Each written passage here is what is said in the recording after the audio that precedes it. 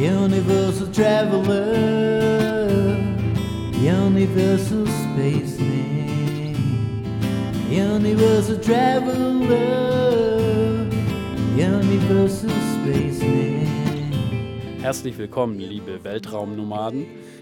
Wir hören uns mal wieder zu einer neuen Folge von Bands Are Like Girlfriends. Diesmal mal wieder auf Deutsch. So, non-German speaking listeners, this episode is going to be in German. So if you are looking for a different language, you can just play the episode, the whole episode to Google Translate and get your translation in whatever language you want.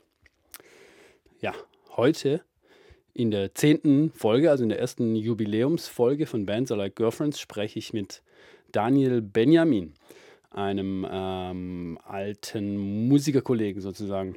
Wir sind gleich alt und haben ungefähr zur gleichen Zeit angefangen, glaube ich, Musik zu machen und machen es beide immer noch. Aber Daniel hat früh den Weg eingeschlagen, dass er sozusagen nur noch Musik gemacht hat, was bei mir sich irgendwie nie ergeben hat.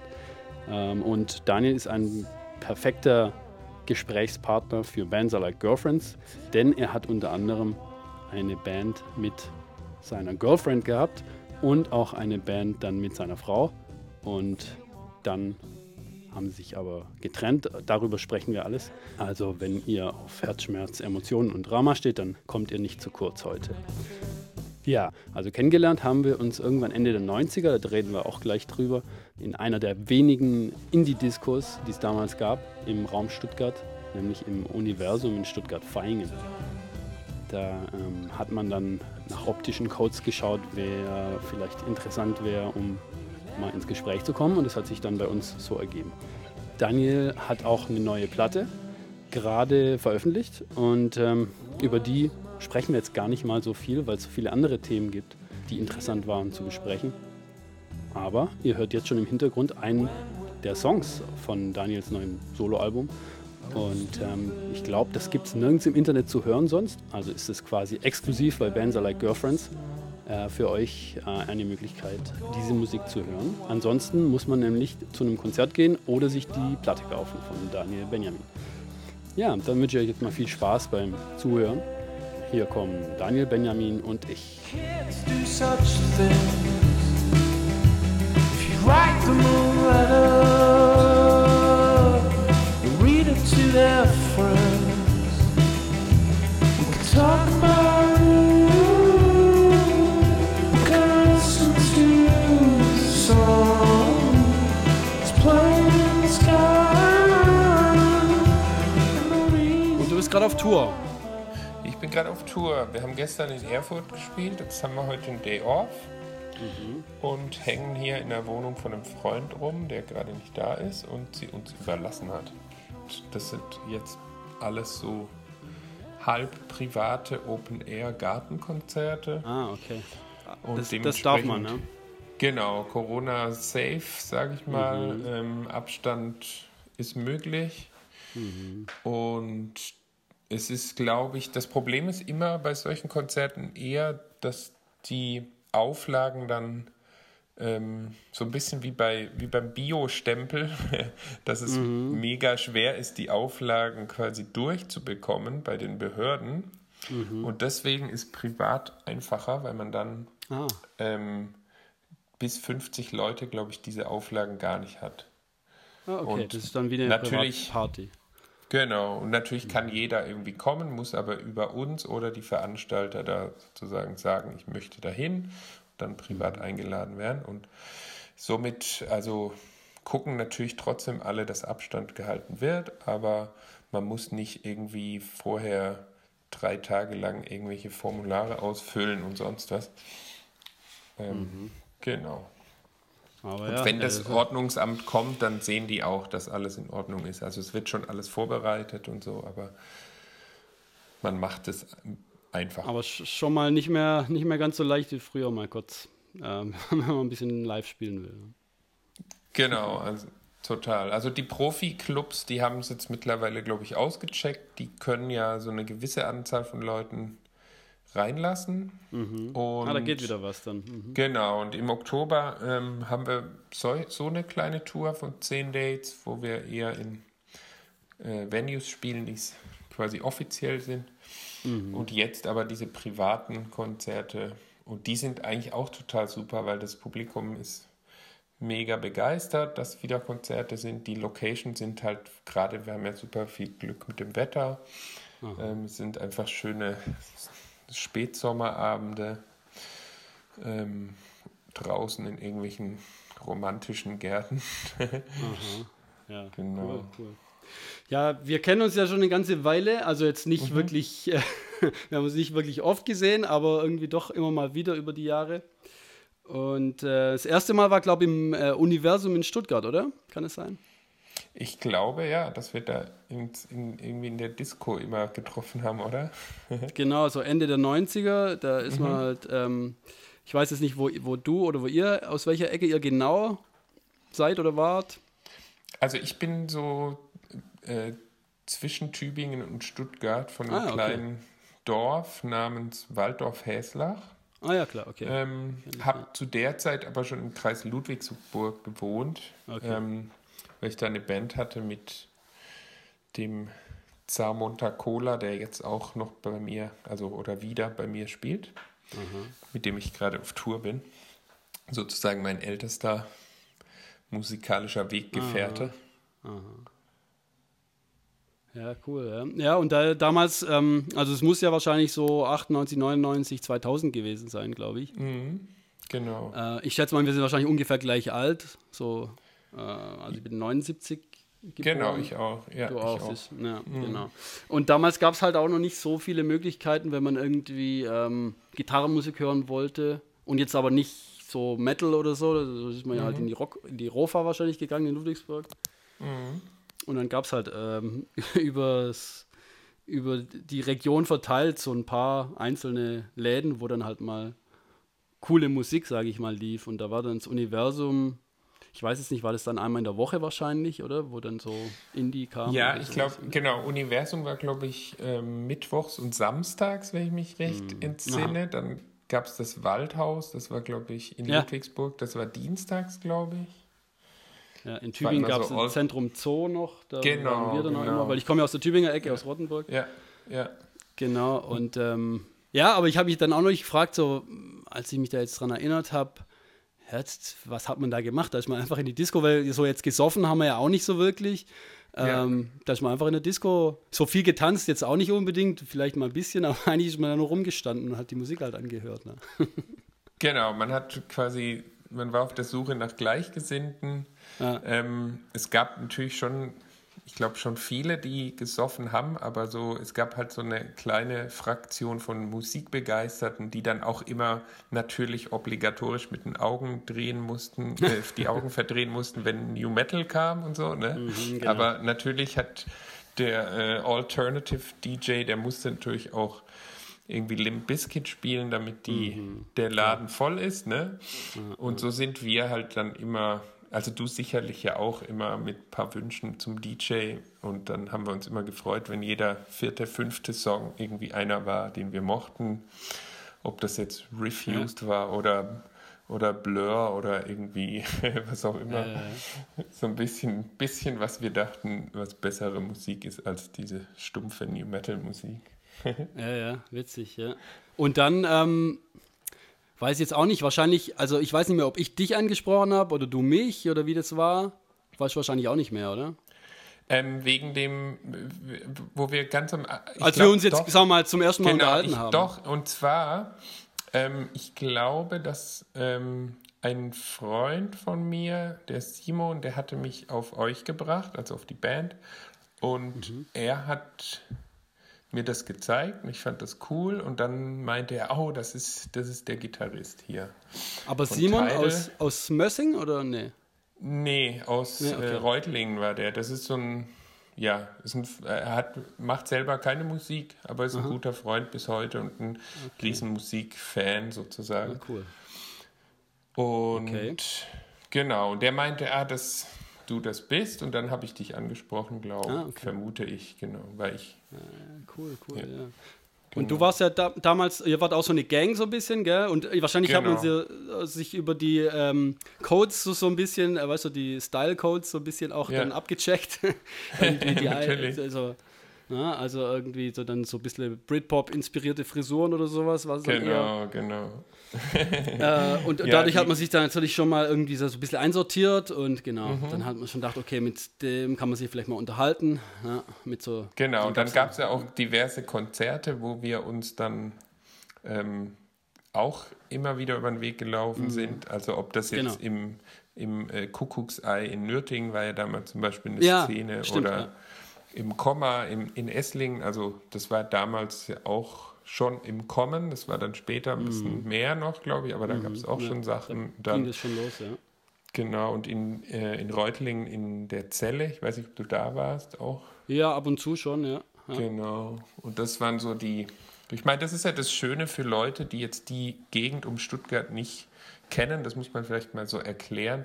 Das Schöne an Stuttgart ist zwar eine sehr kleine Stadt, aber es spielt sich ja viel in den umgebenden Städten ab. Also es sind jetzt irgendwie, glaube ich, 10 Städte, die über 100.000 Einwohner haben. Ludwigsburg, Tübingen, Reutlingen und so. Und da gab es natürlich in jeder Kleinstadt gab es auch ein Jugendzentrum oder irgendeinen Club, der so ein bisschen links angehaucht war, und genau. Da haben immer irgendwelche Leute irgendwas organisiert, und genau, und so haben wir ja natürlich mit unseren Bands auch immer andere Bands organisiert und sowas, und ich glaube, das hat sich so ein bisschen, also was natürlich jetzt im Nachhinein interessant ist, dass wir ja nie zusammen gespielt haben, ne?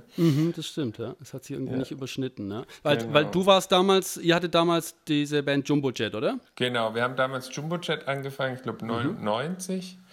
Und ich weiß nicht, wir hatten, glaube ich, sogar mal drüber gesprochen, aber da war bei euch, habt ihr irgendeine Pause gemacht oder irgendwas? So Anfang der Jahre? Ich weiß gar nicht mehr. Ich war dann ein halbes Jahr im Ausland. Ich habe studiert und war dann in Kuba ein halbes Jahr, und dann, das war aber dann 2005, so die Richtung. Aber das kann schon sein, dass wir da um den Zeitraum mal uns unterhalten haben. Aber ich erinnere mich halt auch noch an diesen Tag da oder diesen Abend im Uni in Stuttgart-Vaihingen damals. Ja. Ich weiß, dann habe ich mich jetzt eben in der Vorbereitung auf das Gespräch versucht, ein bisschen zu erinnern. Und zum Beispiel da haben wir uns über Kid A von Radiohead unterhalten. Ja, die war wahrscheinlich dann gerade neu rausgekommen. Ja. Und damals dann auch so ein bisschen, wow, jetzt hier so elektronisch und so, gell? Und du hast irgendwie gesagt, aber Boards of Canada haben das schon lange gemacht oder irgendwie sowas. Genau, die kannte ich nur überhaupt nicht so. Und okay, muss ich mal anhören. Ja, genau. Das ist ja auch nach wie vor immer noch meine Devise, obwohl ich ja also ein großer Radiohead-Fan vor allem aus der Zeit bin, so.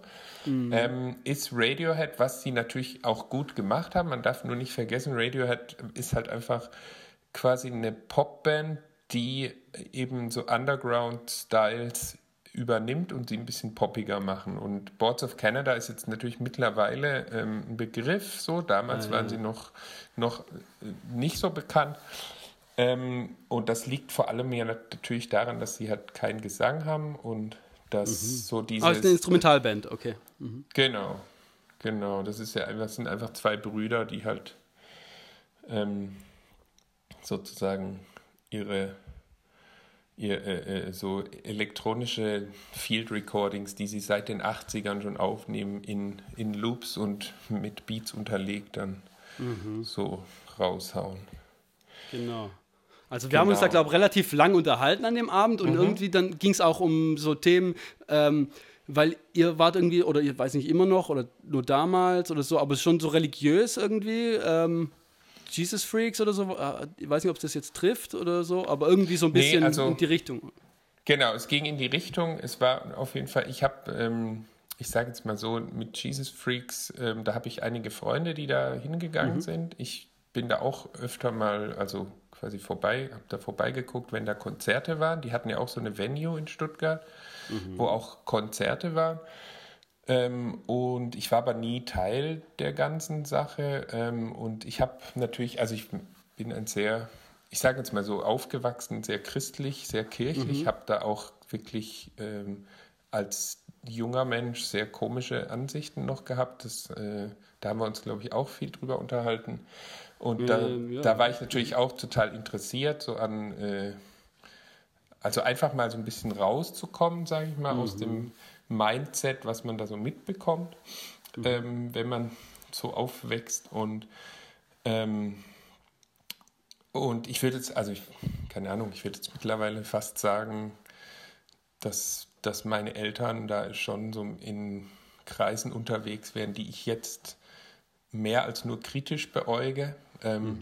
Also man kann ja heutzutage das auch unterscheiden so ein bisschen und kann sagen, es gibt jetzt kirchliche Institutionen, die einen guten Job machen. Also ich weiß zum Beispiel, dass in der Flüchtlingsarbeit viele, ob das jetzt CVJM ist oder was auch immer, dass die, wo Räume sind, werden Flüchtlinge untergebracht und die sind da echt voll gut, weißt du?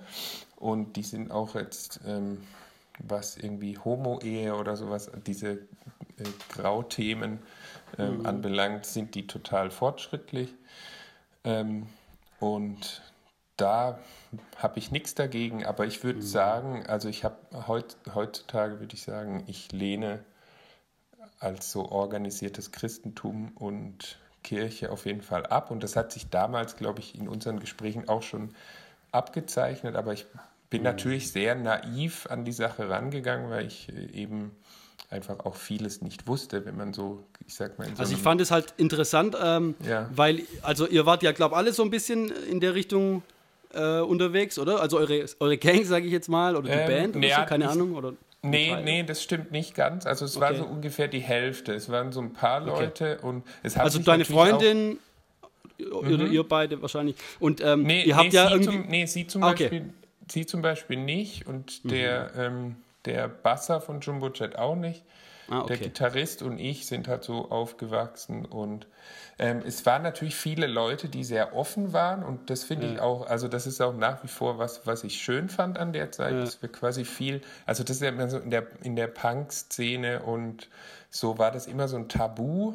Genau. Für mich gibt es eigentlich keine Tabus und das fand ich fand deswegen, das ist auch interessant, weil ihr habt halt, sag mal, ich bin selber auch, also als Kind irgendwie auf Pfingstfreizeiten gegangen von der Kirche und so und auch in der Kirche gewesen, aber so, dass jetzt halt mal, sagen wir mal, so coole Kids irgendwie so christlich unterwegs sind, das kannte ich jetzt nicht so und deswegen hat es mich auch interessiert halt, was da so dahinter steckt und da war ich auch ein bisschen neugierig, das fand ich auch irgendwie ganz cool, dann einfach mal mich mit euch zu unterhalten und dein Background war dann aber auch einfach so von der traditionellen Kirche her kam das oder war das dann also das war ein bisschen seltsam. Meine Eltern sind abgedriftet, also und ich meine, ich möchte jetzt nicht so viel über sie reden, weil das geht ja quasi jetzt auch niemandem was an. Also die können ja machen, was sie wollen, aber es ist schon so, also mein Vater hat lange in der Kirchenmusik gearbeitet und das war auch eine coole Zeit. Also da gab es echt sehr viel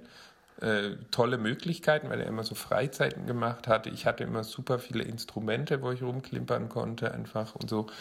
Das war alles cool und diese Jugendarbeit, wie gesagt, kann man dazu stehen, wie man will, aber so, dass es eben gerade im Bible Belt von Deutschland sozusagen in jedem Dorf so eine Jugendarbeit gibt von der evangelischen Kirche, das ist, würde ich jetzt immer noch sagen, eher besser also eher gut als schlecht, auch wenn da viel Quatsch passiert, aber da haben Jugendliche eine Anlaufstelle, da haben Jugendliche die Möglichkeit, sich irgendwie zu finden und auch zu diskutieren, auch über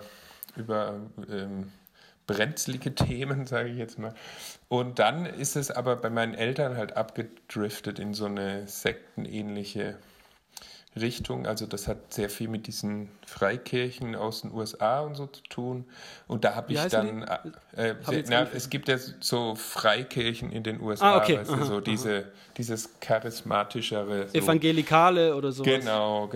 Und das sind das habe ich am Anfang begeistert erstmal aufgenommen, da war ich aber noch sehr jung, so als Teenager, weil es halt sehr lebendig war mit Rockmusik und so im Gottesdienst. Aber ziemlich schnell wurde dann klar, dass das sehr manipulativ ist und sehr auf Geld aus und irgendwie auch sehr diskriminierend leider. Und diese Ansichten, von denen musste ich mich dann quasi erstmal lösen. Und es war natürlich, also da waren so Gespräche wie mit dir natürlich auch super wichtig, weil es für mich sehr wichtig war, jetzt nicht einfach nur zu sagen, die sind alle scheiße, wir sind alle cool. Das fand ich halt auch cool, dass wir uns irgendwie so gegenüberstehen konnten. Ich meine, klar, ich habe wahrscheinlich auch so ein bisschen wahrscheinlich vorurteilsbehaftet, so, hey, das sind ja die Jesus Freaks und so.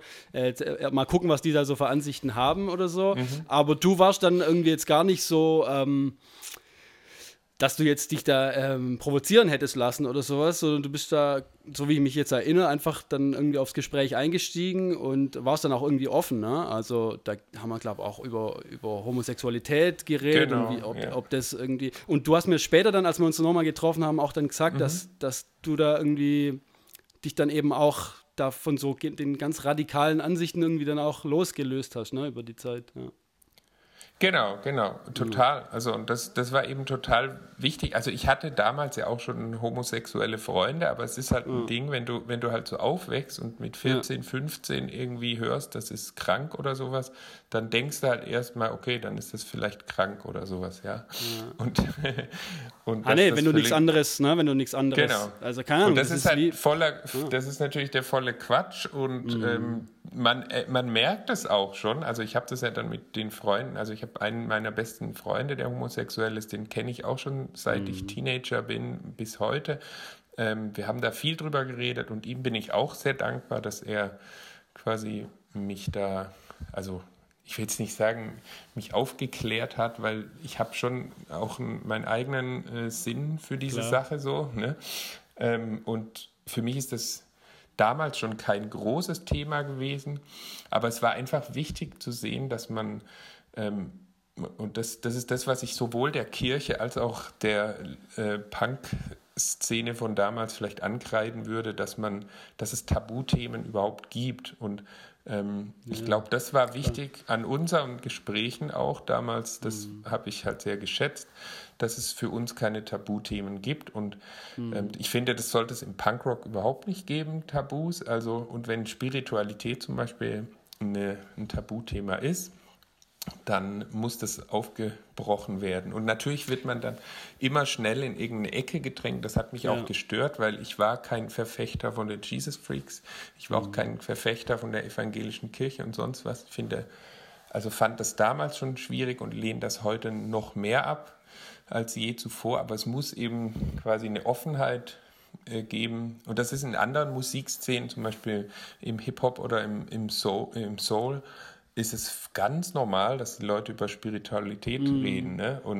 Aber natürlich auch in der Punk- und Hardcore-Szene, da gab es auch, gab's die Krishna-Bewegung, dann gab es auch in den USA zumindest auch so christlichen Hardcore. Das war natürlich dann ein bisschen weg von der übrigen Szene und da hat man dann auch irgendwie drüber sich lustig gemacht oder es verachtet oder so ein bisschen. Aber es gab auch gerade im Punk und Hardcore so spirituelle sagen wir mal, Stilrichtungen, wo man halt irgendwie auch gemerkt hat, die Leute sind irgendwie auf der Suche. Gerade hier zum Beispiel, ein bekanntes Beispiel ist dann halt wahrscheinlich die Band Shelter, ne, mit Ray Cappo, die dann halt auf den Krishna-Film gekommen sind, wo dann auch viele dann den Kopf geschüttelt haben drüber. Aber was irgendwie gut funktioniert hat mit den Veganen und Straight Edge und so, ne, dann kannte ich auch einen irgendwie aus der Stuttgarter Szene, der dann Moslem geworden ist. Hat sich irgendwie da auch reingelesen, ist dann so konvertiert. Und da gab es irgendwie immer mal wieder solche Geschichten. Und andererseits, genau wie du sagst, gab es da eine starke Ablehnung dann auch gegenüber allem Religiösen und vielleicht auch Spirituellen. Aber trotzdem, es war halt einfach eine Musikrichtung und eine Szene, wo man sich auch intellektuell halt befasst hat mit ganz vielen Themen und politisch und sowas. Und da ist es nicht außen vor geblieben. Und am meisten kannst du halt erfahren im persönlichen Gespräch. Deswegen fand ich das halt auch interessant, weil mich hat es relativ schnell gelangweilt irgendwie mit den Szeneleuten, die sich über alles oder über vieles einig sind. Ich meine, was willst du da groß diskutieren, ne? Wenn du die gleichen Ansichten hast und so. Eben, genau, ja. Das ist mir dann manchmal auch bei Antifa-Demos so ein bisschen aufgefallen, wo ich sehr oft war und wo ich auch immer noch, mein Herz schlägt eigentlich auch immer noch für die Richtung, sage ich mal, aber da habe ich einfach so Dinge erlebt, wo ich dachte, ihr bringt eure Sachen auf eine Art und Weise rüber, die nur wir verstehen. Und genau. es muss doch eigentlich darum gehen, dass man eine Sprache spricht, die auch andere verstehen und die das dann auch honorieren, die dann sagen, oh wow, das ist ja voll wichtig, dass die auf die Straße gehen, auch wenn ich jetzt dafür vielleicht nicht auf die Straße gehe, aber weißt du? Und so ist für mich zum Beispiel, also um nochmal auf das Thema zurückzukommen, ich unterscheide deswegen zwischen Religion und Spiritualität, wo ich einfach sage, für mich ist Religion so der Inbegriff des Dogmatischen, des Regelwerks. Damit möchte ich nichts zu tun haben. Davon habe ich mich komplett frei gestrampelt. Genau. Und umso wichtiger ist für mich aber Spiritualität. Und das ist halt lustig, weil das vor allem in der Musikszene, ja, also Musik ist ja mit eins der spirituellsten Dinge. Und ich habe einen Freund aus der Schweiz, der auch Musik macht, der hat das mal super gesagt. Der hat gesagt, er braucht keine Kirche, weil Musik ist für ihn eine größere Kirche sozusagen. Und weißt du, so, wenn man jetzt mal vom Gebäude ausgeht.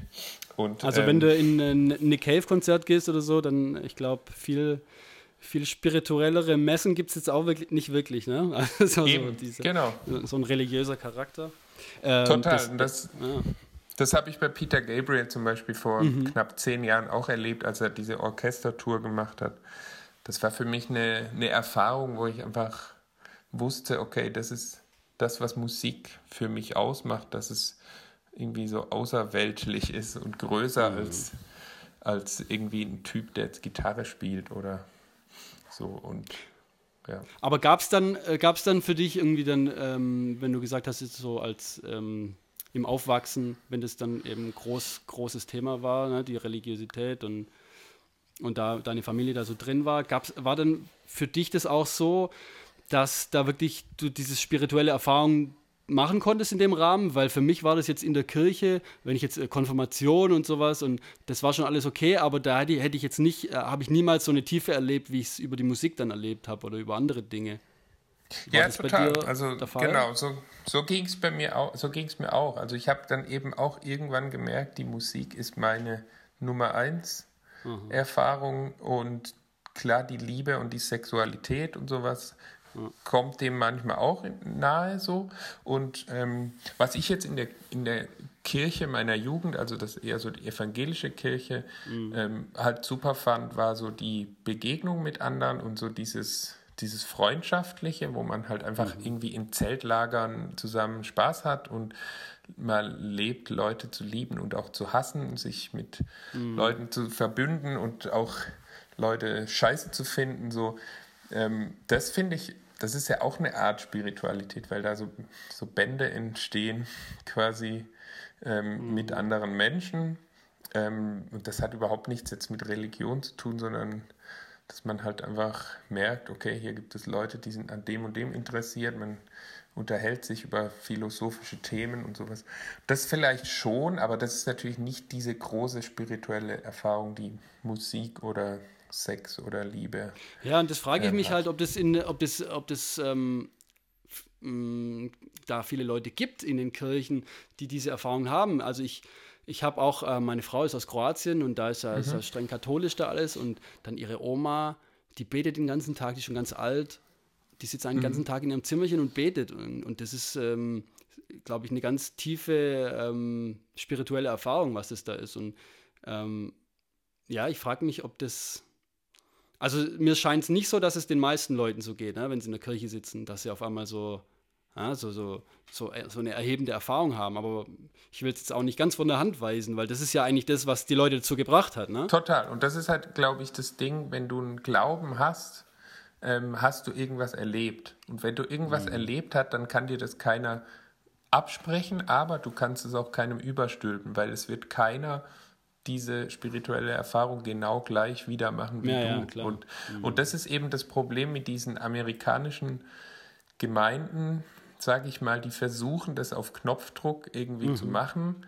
Da habe ich schon die übelsten Stories gehört, dass sie dann so Ventilatoren aufstellen und sagen, jetzt kommt Gott schreitet durch den Raum und dann machen sie den Ventilator an und alle, ich spür's, weißt du, so ein Scheiß und das hat ja keine Hand und Fuß und das ist auch überhaupt nicht das, worum es geht, sondern es geht darum, dass, also wenn es da draußen irgendjemanden gibt, der irgendwie Gott heißt oder Göttin oder wie auch immer, das muss jeder für sich selbst rausfinden. Und wenn jetzt jemand, also ich habe genügend Freunde, die überhaupt keine spirituelle Erfahrung gemacht haben, und dann ist es absolut so, wie es ist. Und dann verstehe ich auch, dass die nicht glauben können und glauben wollen oder wie auch immer.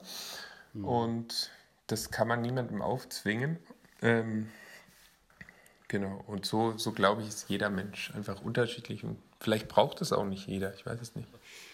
Ich glaube, gerade wenn man sich dann mit irgendwann im Lauf, also wenn du 20 bist, dann sind viele Dinge noch nicht so wirklich, berühren dich noch nicht, die dann im späteren, jetzt in unserem Alter dann so kommen, ne? Tod und Verlust und solche Sachen.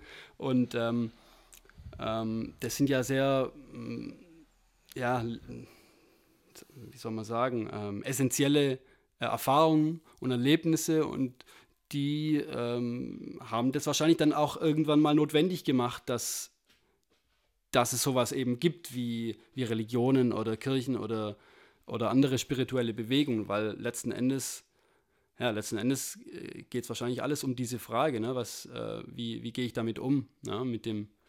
Mit diesem Unfassbaren. Ja? Genau, total, ja. Und ich glaube halt, also für mich persönlich ist es so ein Ding, was ich als Kind, also ich bin sehr früh in diese Frage reingerutscht, weil ich mal mit Freunden draußen gespielt habe, da war ich 9 oder 10 und dann ist der Nachbarsjunge halt von einer Biene gestochen worden, der war hochallergisch und der ist halt gestorben, ist nur mit dem Helikopter irgendwie abgeholt worden und wir haben das halt alle live miterlebt sozusagen und da macht jemand, der eher ein bisschen melancholisch veranlagt ist, macht sich natürlich dann die krassen Gedanken, die man sich sonst vielleicht eher so mit 65 macht oder so. Ne?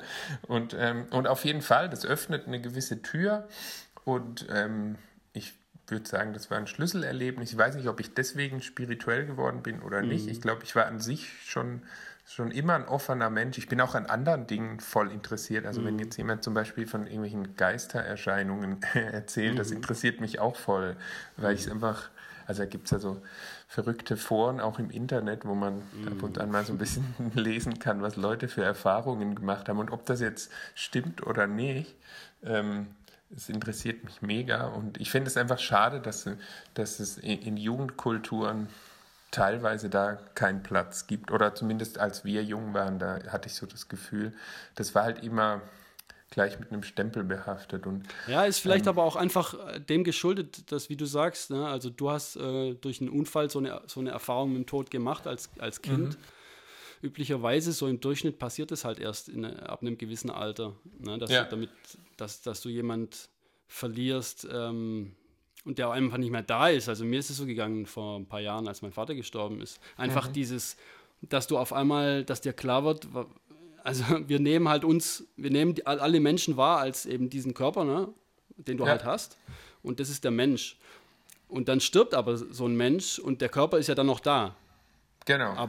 Aber es ist halt klar, dass der Mensch nicht, also das ist nicht mehr der Mensch, das ist halt, du siehst, es ist physisch genau das Gleiche wie vorher. Ja.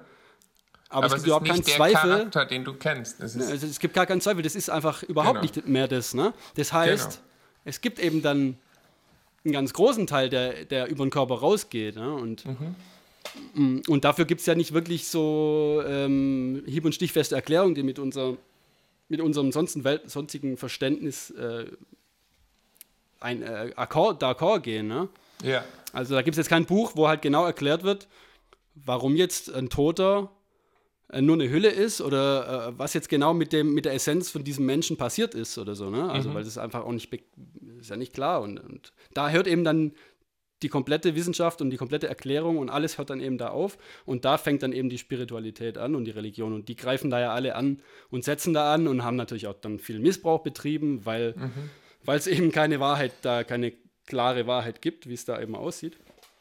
Aber das ist halt was das betrifft alle Menschen und Total, genau. Und wie du sagst, also die Religion oder in unserem Fall die Kirchen, die haben halt quasi diese Erfahrung versucht zu verkaufen und das geht halt nicht. Und das ist natürlich Missbrauch und dadurch verstehe ich auch, dass junge Leute sich vor allem in einer Gegend wie unserer, die ja bekanntlicherweise eben sehr viel kirchlich ist, da muss man sich natürlich dagegen sträuben. Das verstehe ich auch alles und da bin ich auch voll, also das supporte ich eigentlich auch so an sich.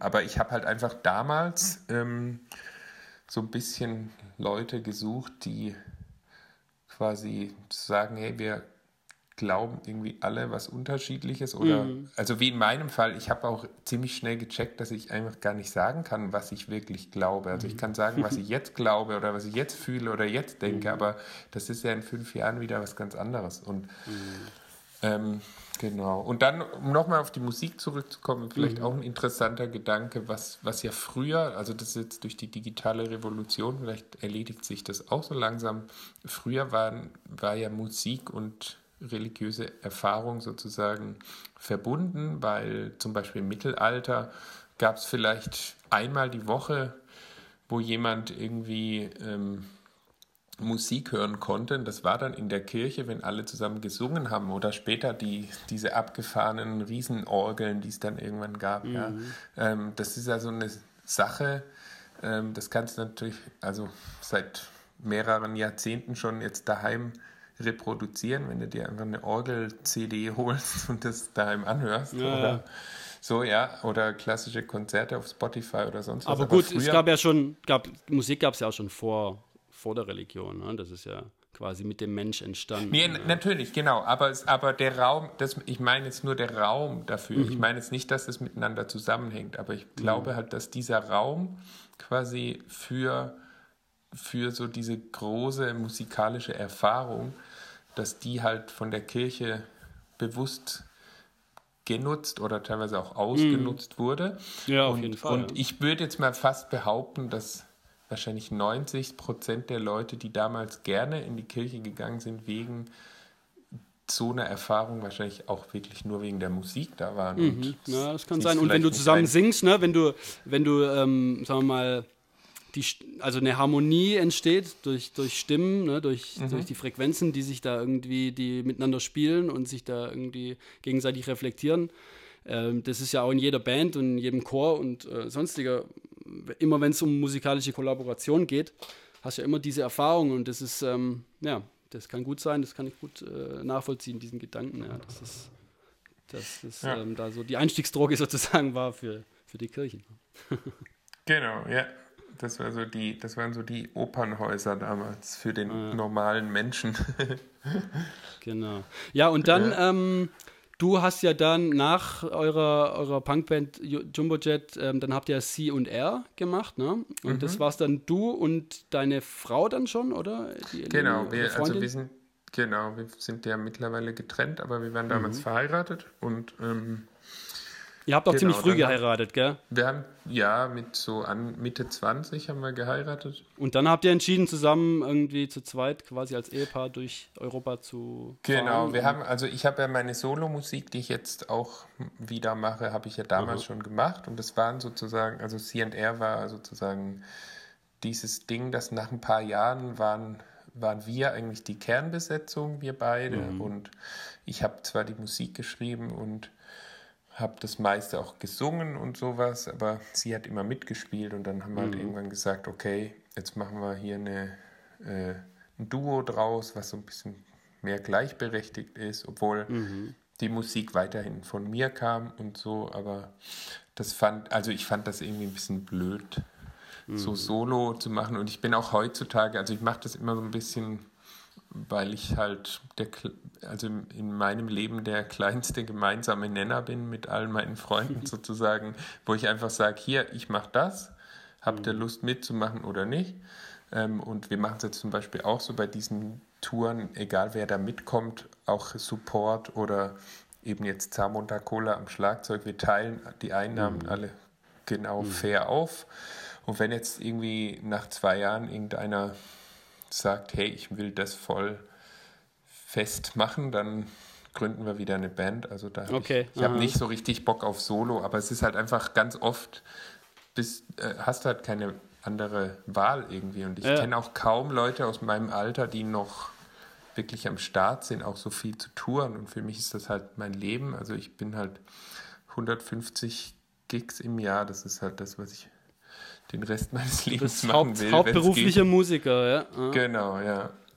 Also da kam dann irgendwann die Entscheidung schon früh bei dir, dass das irgendwie sein soll und dass du es durchziehen willst?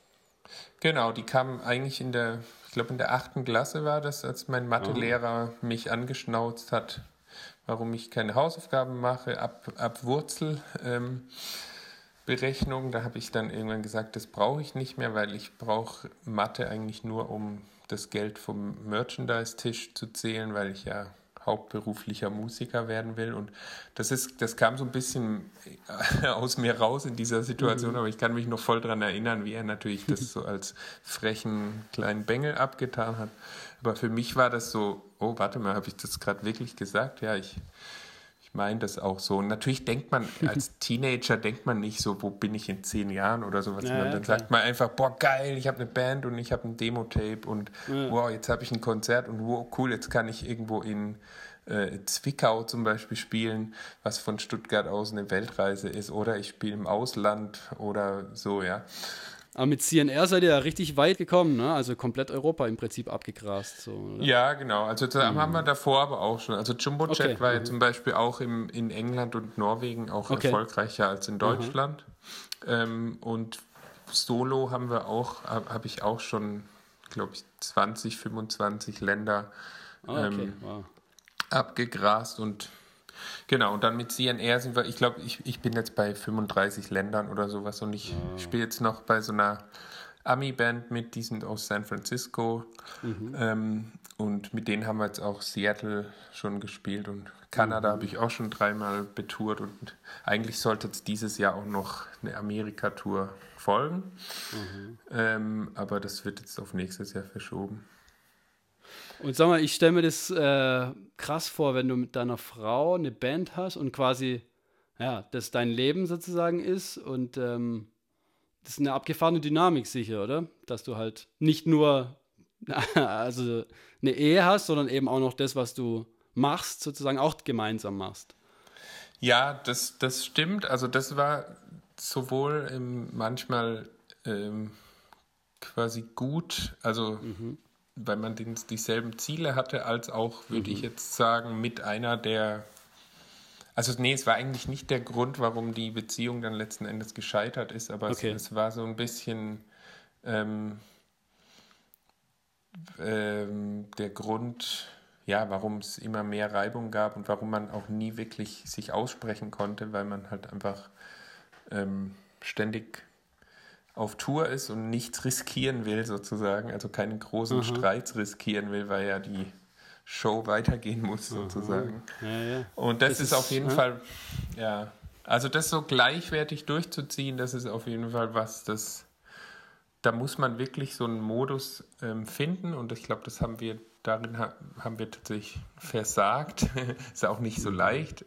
Aber wenn man Aber sich ihr habt das ja ein paar vornimmt- Jahre, habt ihr das ja schon gemacht, oder? Genau, ja, auf jeden Beziehen Fall. Aber eher. es ist ist auf jeden Fall. Also wir haben das 5 Jahre lang richtig Wow. durchgezogen und dann die letzten 3 Jahre so immer noch versucht. Und es ist halt einfach so dieses Ding, dass man muss so einen Hebel finden, wo man sagt, ich bin jetzt auf Tour, bin ich einfach Bandkollege und nicht Partner. Und ich glaube, das haben wir nicht geschafft. Also man muss das auch nicht 100% so okay. machen, aber man Ja, muss ja. das manchmal, man muss das können und wir konnten das, glaube ich, nicht. Das war das Ja, Problem. ja. Deswegen, Also, weil ich hatte auch ein Duo Ja. mit einem Freund aus Spanien, Belves, und also ich habe allein gespielt, Duo, Trio, Quintett und also Duo ist schon eine Herausforderung, eben gerade wegen Ja. dem Thema. Also wir waren natürlich nicht verheiratet, aber da gab's schon richtig heftige Streits auf Tour und so. Und andererseits gibt es natürlich auch in der Ehe oder in der Beziehung und dann ist immer gut, wenn ich jetzt mit meinem Bandkollegen mega Streit hatte, dann konnte ich mich quasi bei meiner Frau irgendwie auskotzen so und andersrum. Ne? Und Genau. klar, wenn du das halt nicht hast, das ist ja krass irgendwie, was ich da dann ansammeln muss. Oder ich weiß es nicht. Also so stelle ich es mir halt vor. Das stellst du dir genau richtig vor. Also das ist genau das Problem. Man hat überhaupt keine, man weiß überhaupt nicht, wohin mit dem Müll sozusagen. Und dann entstehen also auch noch anderweitig ungesunde Synergien und ja, von außen kommen ja auch immer neue Eindrücke rein. Ne? Du hast ja, wenn du auf Tour bist und ihr wart ja sehr viel auf Tour, hast jetzt ja auch nicht so die Situation, wo du dann mal zur Ruhe kommst, ne? Sondern genau. Und das ist halt es ist halt so ein Ding, wenn man auf Tour ist, gibt es ja sozusagen abends manchmal die Möglichkeit, nach dem Konzert einfach die Tür zuzumachen und sich ins Bett zu legen und für sich zu sein. Und das hast du halt als Partner auch nicht. Also das habe ich jetzt Stimmt, mit meinem jetzigen Kollegen funktioniert das super, weil wir sind aber auch sehr ehrlich und es nimmt keiner dem anderen übel, wenn er sagt, du, ich ziehe jetzt alleine los oder ich muss jetzt ins Bett, sonst was. Und da ist es völlig normal auch, dass die Veranstalter dann 2 Zimmer buchen, während wenn sie wissen, das ist ein Paar, dann kann man, also dann natürlich gibt es dann auch noch so also haben wir das dann mal vorgeschlagen oder ich habe das vorgeschlagen, lass uns das mal probieren und dann kommen natürlich Fragen gleich auf, auch von der Booking-Agentur und sonst was, sendet das nicht komische Signale und sowas, weißt du, so. krass.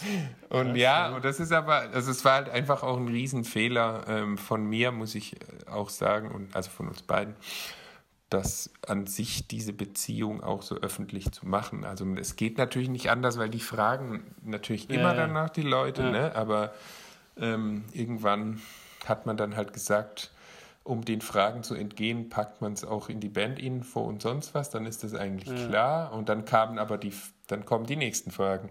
Ja, wie ist es denn, mit dem Partner auf Tour zu sein? Und bla bla bla. Und dann hast du halt plötzlich dein Privatleben so voll.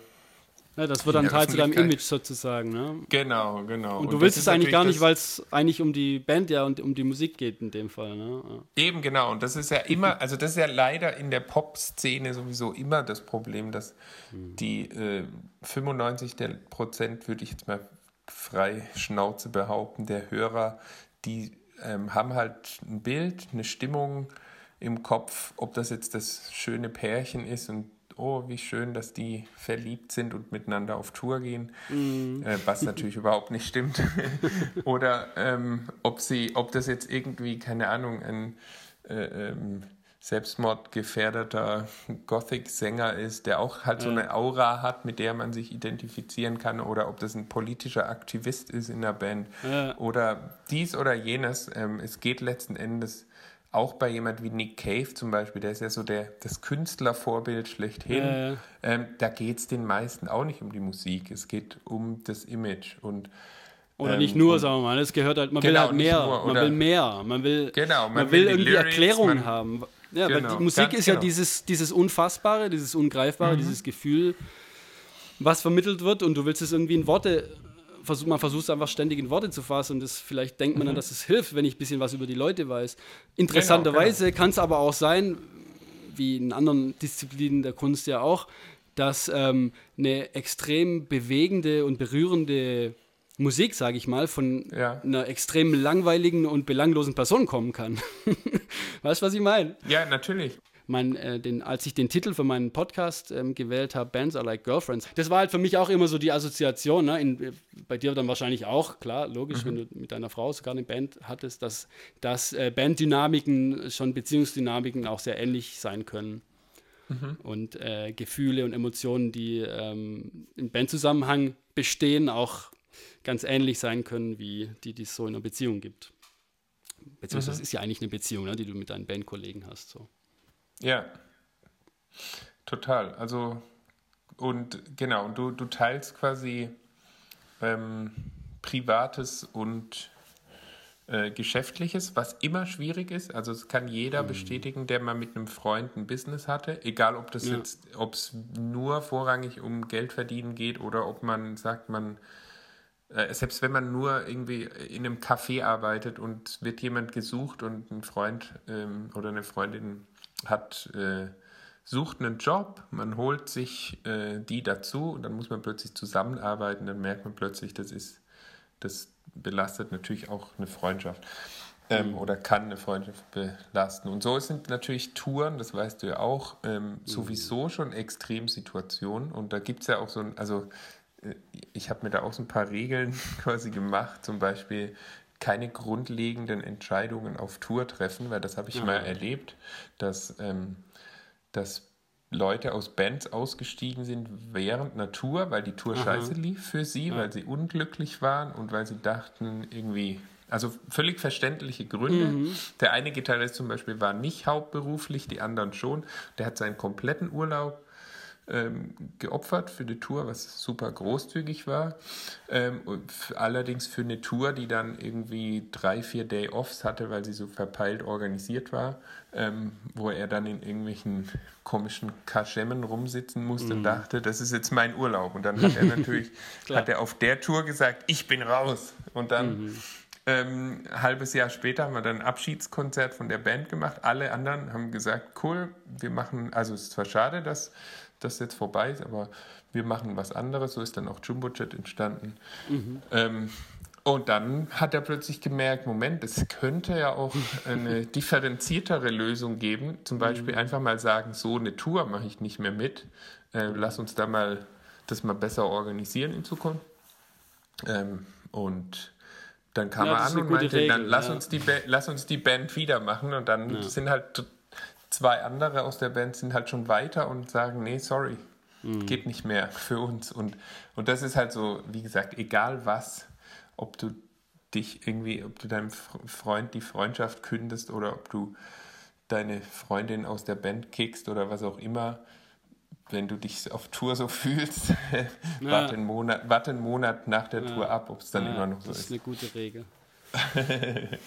Ja, sowas, weil du hast natürlich die Erfahrung, du bist jetzt seit vielen Jahren eben da voll dabei und ich habe es irgendwie mir immer als Nebending so gehalten, die Musik. Gab natürlich auch mal irgendwann die Überlegung so oder den Wunsch sicher auch, dass man sagt, hey, wäre das geil, wenn man irgendwie das nur noch machen könnte, weil das doch letzten Endes am meisten Spaß macht und so der eigenen Persönlichkeit vielleicht auch am meisten entspricht. Aber für mich war immer so ein bisschen eine Befürchtung dabei, ja, wenn du jetzt darauf angewiesen bist, dass davon irgendwie deine Lebenskosten herauskommen müssen, dass es dann irgendwie so ein Druck ist, der die Kreativität vielleicht dann wieder hemmt oder der den Spaß dann irgendwie zerstören könnte. Das war bei mir immer so ein Hintergedanke. Ja, total, ja. Der mich abgehalten hat sozusagen. Ja. Aber ich finde das, ich habe da echt Respekt davor, dass für die Leute, die sagen, hey, ich mache das oder ich kann vielleicht auch gar nicht anders, ne? Ich muss das machen. Ich will und kann nichts anderes machen. Ja, so geht's mir halt. Also ich habe auch nichts gelernt, also ich habe auch keinen anderen Job, ich habe keine Alternative.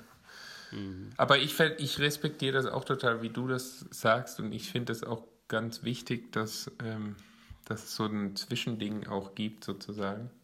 Genau, und ich glaube schon, dass jeder auch unterschiedlich Musik macht und unterschiedlich Schreibblockaden oder eben auch nicht hat. Und in meinem Fall ist es tatsächlich so, also ich kann zum Beispiel mit Deadlines überhaupt nichts anfangen, da bremst bei mir alles aus. Aber so diese Freiheit zu haben, ab und an zu sagen, ich habe jetzt einen Monat lang, wo ich einfach nur in meinem Musikraum rumdüdeln kann und Songs schreiben, aufnehmen, das ist super. Da entstehen meistens drei halbe Alben auf einmal. Und so ist jeder anders. Ja, also ich habe zum Beispiel gemerkt, wenn ich jetzt solo an Songs arbeite, so, es ist irgendwie befreiend, dir redet keiner rein oder du musst irgendwie jetzt da jetzt nicht klein beigeben bei gewissen Entscheidungen musikalischen. Aber letzten Endes hat mir dann immer gefehlt, so dieses Korrektiv, einfach, dass noch jemand sagt, hey, warte mal, das ist gut, das ist schlecht. Ja. Und in der Hinsicht finde ich es schon ganz wichtig, irgendwie eine Band. Ich habe jetzt auch wieder eine Band und cool. Das ist einfach, du hast mehrere Köpfe da dabei und wenn du alles alleine entscheiden musst oder darfst, ist es für mich dann auch eine zu große Last gewesen irgendwie. Und das Ergebnis, finde ich, ist dann doch besser, wenn dann noch andere dabei sind. Auch wenn du dann nicht 100% deinen Stiefel durchdrücken kannst.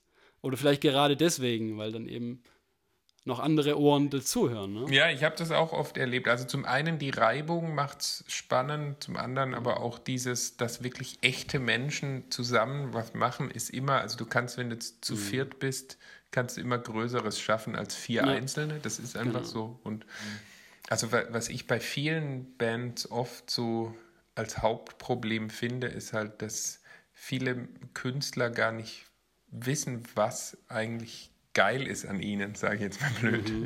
Und zwar, also mir ist das ganz oft aufgefallen, wenn ich mit Musikern arbeite, wo ich zum Beispiel beim einen denke, der schreibt so geile, schöne Melodien irgendwie.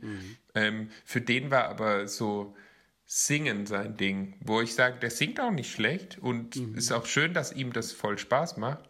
Aber ich jetzt als Außenstehender oder wenn ich jetzt mit dem arbeiten würde, ich habe ja auch schon ein paar Bands produziert oder sowas, für mich ist es halt wichtig, ihm zu sagen, hör mal kurz zu, deine eigentliche Stärke ist das Songwriting von schönen Melodien. Das heißt, guck mal darauf und überleg dir, also ich würde jetzt natürlich nicht so weit gehen zu sagen, obwohl ich den Fall auch schon hatte, zu sagen, such dir mal noch jemanden, der singt oder sowas. Das ist überhaupt nicht dein Ding, weil viele können natürlich trotzdem gut singen, aber es ist halt jetzt nicht, weißt du, was ich meine? Ist ja nur ein Beispiel. Ja, klar. Das ist halt nicht so das genau. Hauptding.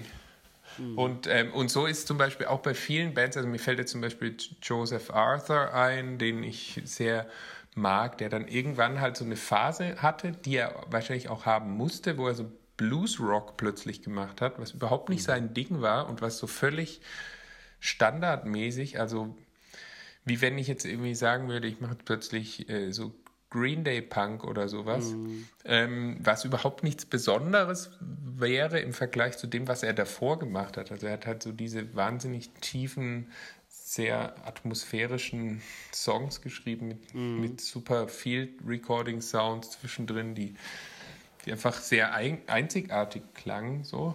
Und dann plötzlich so, ja, ich habe jetzt mehr Bock, irgendwie mit einem Dreier-Bluesband auf Tour zu gehen, was aber ich das auch ist völlig gerade das verstehe. Interessante, das ist ja das Interessante, weil es ja sehr subjektiv ist, ne? Das kann ja sein, Genau. also oder klar, ich kann dir total folgen und ich habe auch oft auch solche Gedanken, aber weil das gibt es ja ganz oft, dass irgendwie eine Band dann eine Platte raushaut, wo du denkst, was ist denn das jetzt? Oder ihr habt es total verkackt. Oder zum Beispiel bei einer meiner frühen Lieblingsbands war Weezer. Und das ist ja ein super Beispiel, die gibt es ja bis heute noch und die haben irgendwie 3 Hammerplatten gemacht und 15 grottige Platten. So. Und keine Ahnung, da gibt es dann so, aber eben, dann denkst du, hey, ich würde gerne den packen am Kragen und sagen, hey, du musst das und das machen, aber klar, irgendwie, der hat seinen eigenen Kopf und seine eigenen Ängste und Erfahrungen und, keine Ahnung, Gründe, warum er es denn eben halt so macht, wie es macht. Nee, total. Und genau, und ich bin ja auch so, also ich bin auch so ein Typ und ich merke halt an mir selber, wenn ich jetzt meine alten Solo-Aufnahmen von 0er bis 10er Jahre so ungefähr anhöre, ich habe 4 Alben rausgebracht, das sind 4 verschiedene Bands und ich hätte es einfach dem Hörer 10-mal einfacher gemacht. Also ich sag auch nichts dagegen, dass Joseph Arthur Blues macht. Der soll so viel Blues machen, wie er will. Es ist aber halt einfach, wenn er dann 3 Blues-Alben unter seinem Namen rausbringt, dann verliere ich, also ich bin halt auch so ein krasser Hörer, Gesamtwerkhörer. Ich hole mir, wenn ich eine Band mag, hole ich mir jede Platte und wenn ich sie scheiße finde, höre ich sie 25 Mal an und sage dann, okay, nee, die ist ja doch geil, weil oft ist es so. Oder nee, sie ist wirklich schlecht. Und also für mich auch subjektiv betrachtet. Nee, wie heißt es? Ich verwechsel das immer objektiv. Ja, doch, subjektiv. Ja, doch. Genau, subjektiv. Genau, und für mich ist es aber so, zum Beispiel hätte ich in den Nullerjahren statt irgendwie die 2 Platten zu veröffentlichen unter meinem Namen, die mit einem anderen Namen veröffentlicht, dann wäre das für den Hörer einfach nachvollziehbarer gewesen. Und so ist es mit Weezer vielleicht auch. Irgendwie hätten sie gesagt, wir machen jetzt ein Nebenprojekt, da machen wir irgendwie das ein bisschen punkigere oder was auch immer. Dann hätten alle gesagt, die das mögen, okay, dann check ich das jetzt aus. So, und ich glaube, das ist halt das ist aber, also einfach in einer Konstellation, worüber wir ja gerade geredet haben, wenn du halt jetzt einen Gegenüber hast, der dir das dann sagt, und der sagt, du, mach deinen Blues-Rock, aber nicht mit mir, weil das interessiert mich nicht, dann wird das ein bisschen klarer und dann kann Größe entstehen, während viele Bands dann halt manchmal nur noch 2 gute Songs auf dem Album haben. Klar, die gehen halt auf Nummer sicher, weil sie haben ihren Namen, sie haben ihr Following und das ist ja auch ein wichtiges Argument, dass halt, wenn du jetzt einen neuen Namen vergibst für irgendwas, dass du dann halt viel weniger Aufmerksamkeit kriegst und nicht auf dieses Following zurückgreifen kannst. Im Gegensatz dazu natürlich kann es halt sein, dass du mit dem gleichen Namen dann deine Anhängerschaft riskierst, ne? Weil die sich dann unter Umständen abwenden. Naja, also es ist ein tricky Thema, aber das ist faszinierend. Also mich begeistert es auch immer, was gerade bei Bands, die es länger gibt, dass halt solche Dinge dann passieren. Ne? Ja. Also vielen Dank fürs Gespräch. Na klar. Und ja, viel Erfolg und dann bis bald. Bis bald. But I'll be near you whenever you call. I'll keep your soul wherever you fall. But So, das war's mal wieder bei Bands Are Like Girlfriends. Wenn es euch gefallen hat, dann hören wir uns beim nächsten Mal. Wenn nicht, dann hört ihr mich jetzt wahrscheinlich gar nicht, denn dann habt ihr sicher schon abgeschalten. Das heißt, wer mich jetzt noch hört, dem hat's wohl gefallen. Das heißt, wir hören uns dann tatsächlich beim nächsten Mal. Ja, und im Hintergrund hört ihr Daniel Benjamin. Ganz exklusiv. Und damit verabschiede ich mich und sag Tschüss. You're gonna make it. You're gonna make it. Slow down, face it. If you enjoy it, we're gonna make it. We're gonna make it.